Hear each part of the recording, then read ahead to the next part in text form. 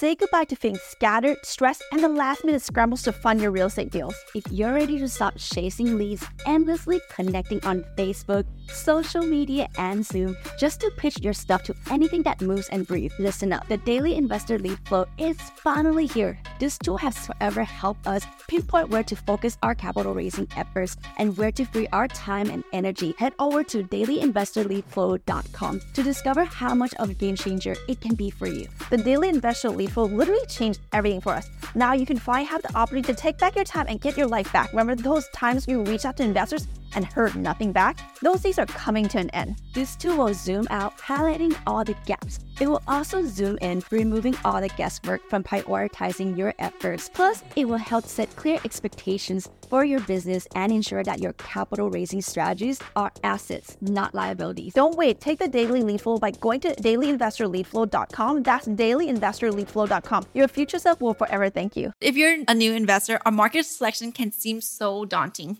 Exactly. And everyone has an opinion on where and how you should invest. From finance bros on Reddit to your Uncle Henry at, Thanksgiving party. Hey, I'm Palmy. And I'm Nancy. And together we make the Kitty Sisters. We are apartment syndication experts, entrepreneurs, and real estate investors. 9 years ago, we made a change in our financial futures by ditching the 9-to-5. Discover the joy and security in making money while we sleep. We made this podcast to help high-level entrepreneurs secure their financial future while paying virtually zero tax by utilizing apartment syndication. And we're going to show you how. This is Cashflow Multipliers, the podcast dedicated to your financial freedom for the lifestyle you deserve. Hello and welcome back, Cashflow Multipliers team. Thank you for joining us today on the only podcast dedicated to high-level passive investor who are securing their financial futures through apartment syndication. If this is your first time with us, we're thrilled you're here. If your friend told you about this pod or you've been following us online, we're grateful that you made it to the corner of the universe or internet, whichever you would like to think. And for our friends who has been here for a while, thank you for being back. We're so thankful for our community. You guys really do inspire us so much of the work we do here. So what are we talking about today, Nan? Do you remember those 3 rules of real estate?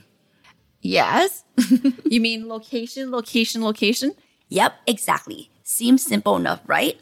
For multifamily apartment investors, success often comes to location and market you have, chosen to invest in. We talk a lot about landlord-friendly states, the tax law within those states, and how up-and-coming neighborhoods for young families are prime. But if you're a new investor, our market selection can seem so daunting. Exactly. And everyone has an opinion on where and how you should invest. From finance bros on Reddit to your Uncle Henry at, Thanksgiving party. And you can't trust him, right? He's pretty shady. We don't have an uncle. We're not talking. Actually, we do. We're not talking about him. He's the uncle we tried not to remember. So why should you listen to us? We currently have ownership in $200 million of properties and have been an apartment operator over 3.5 years. Meaning we survived the pandemic apartment freeze. Back in the day. And have gone from zero to owning over 5,000 units in that period of time.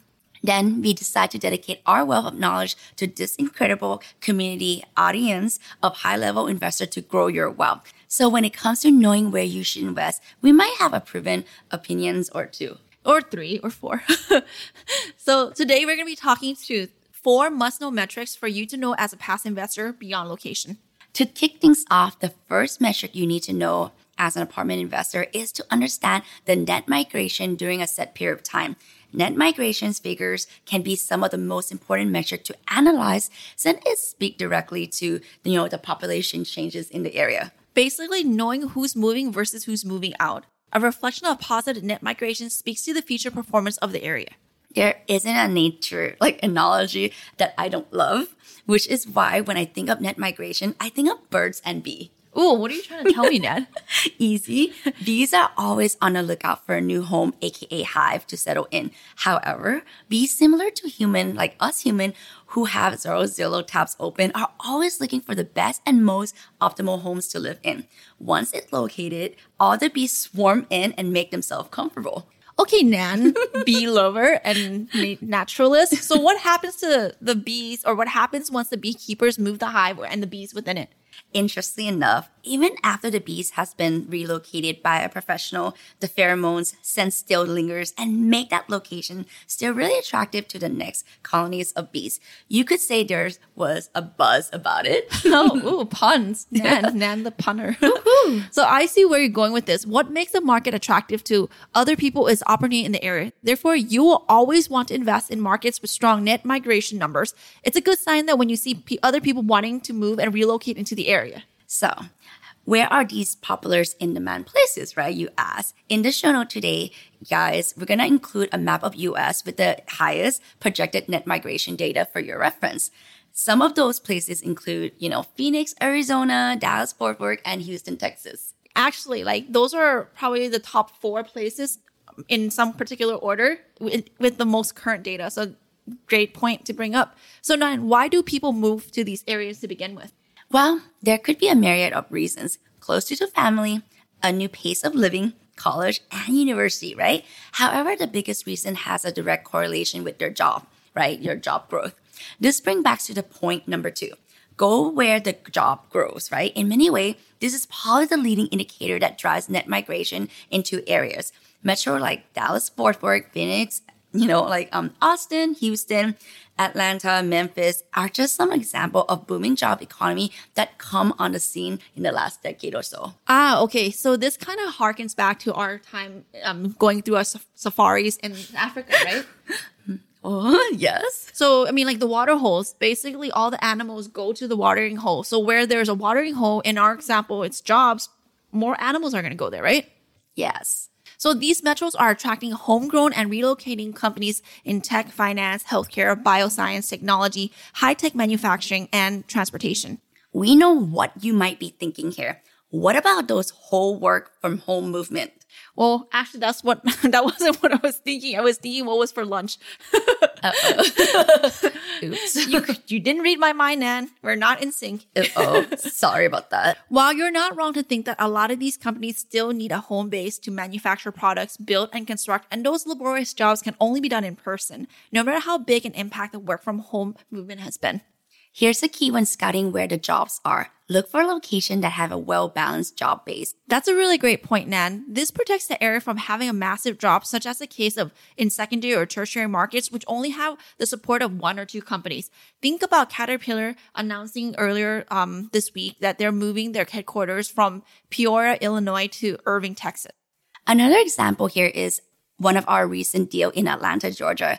It has a diverse and strong economic drivers. Not only is only 10 miles away from the number 1 busiest airport in the nation, but Delta Airlines, Microsoft, Google, and Home Depot, and even UPS are there. You know what? Every time you say UPS, I think USPS. It's UPS, Palm. Yes. Big difference. One's profitable, one's not. Oops.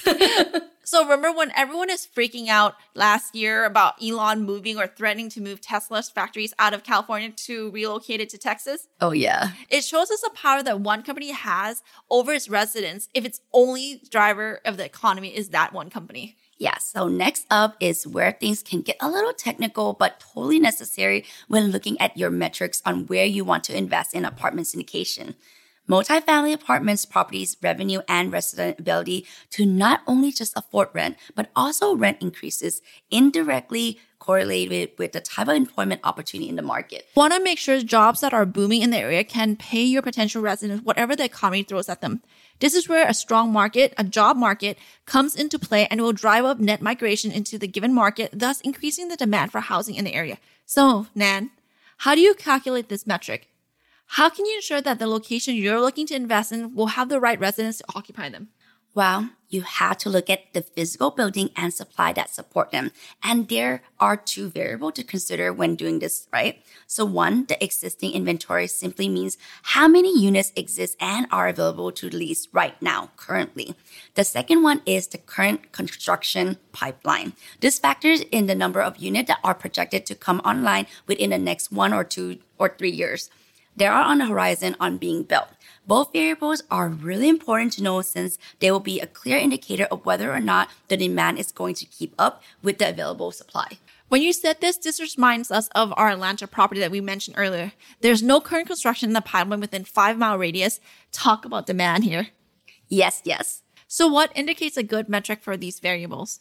Ideally, you want to invest in markets with low available current supply and little to no apartments coming online. What about the person who wants to invest in an up-and-coming Class A apartment in the area? Isn't that a good thing? It can be, but consider this. For us, the Kitty Sisters, one of our investment criteria is to pick submarket with supply constraint with both physical and administrative barriers to constructing new buildings because these limitations will support our rent growth without diluting our residence base. This makes sense because having a strong rent base is critical to the overall success of your investment. So, securing these places where income is flowing without having to worry too much about competition will get you to where you want with your investments. Relating this number to the net absorption rate, this number represents the total number of units in the market that became physically occupied in a given period minus the number of units that became physically vacant. The strong positive net absorption indicates that demand is outpacing supply, which directly impacts rent growth. Okay, the last metric you need to know when looking where you should invest lies in the vacancy rate. When supply is extremely tight, there is a limited number of new units available. This area's vacancy rate will be very low. That's why we traditionally look for physical vacancy rates at 8% or lower. Cash flow multipliers, low vacancy is great for many obvious reasons. Tenants are leasing, secure cash flow, and in a location that is clearly desirable. The 8% figures only confirms that, and now you know what to look for. We can hear some of you already saying, this is all great, but how do I as a passive investor know where to start when trying to look for these numbers? And that's completely a fair question and should be left to your general partners to answer. Want to know if your GP is legit? They should be able to present these numbers right away during a webinar presentation.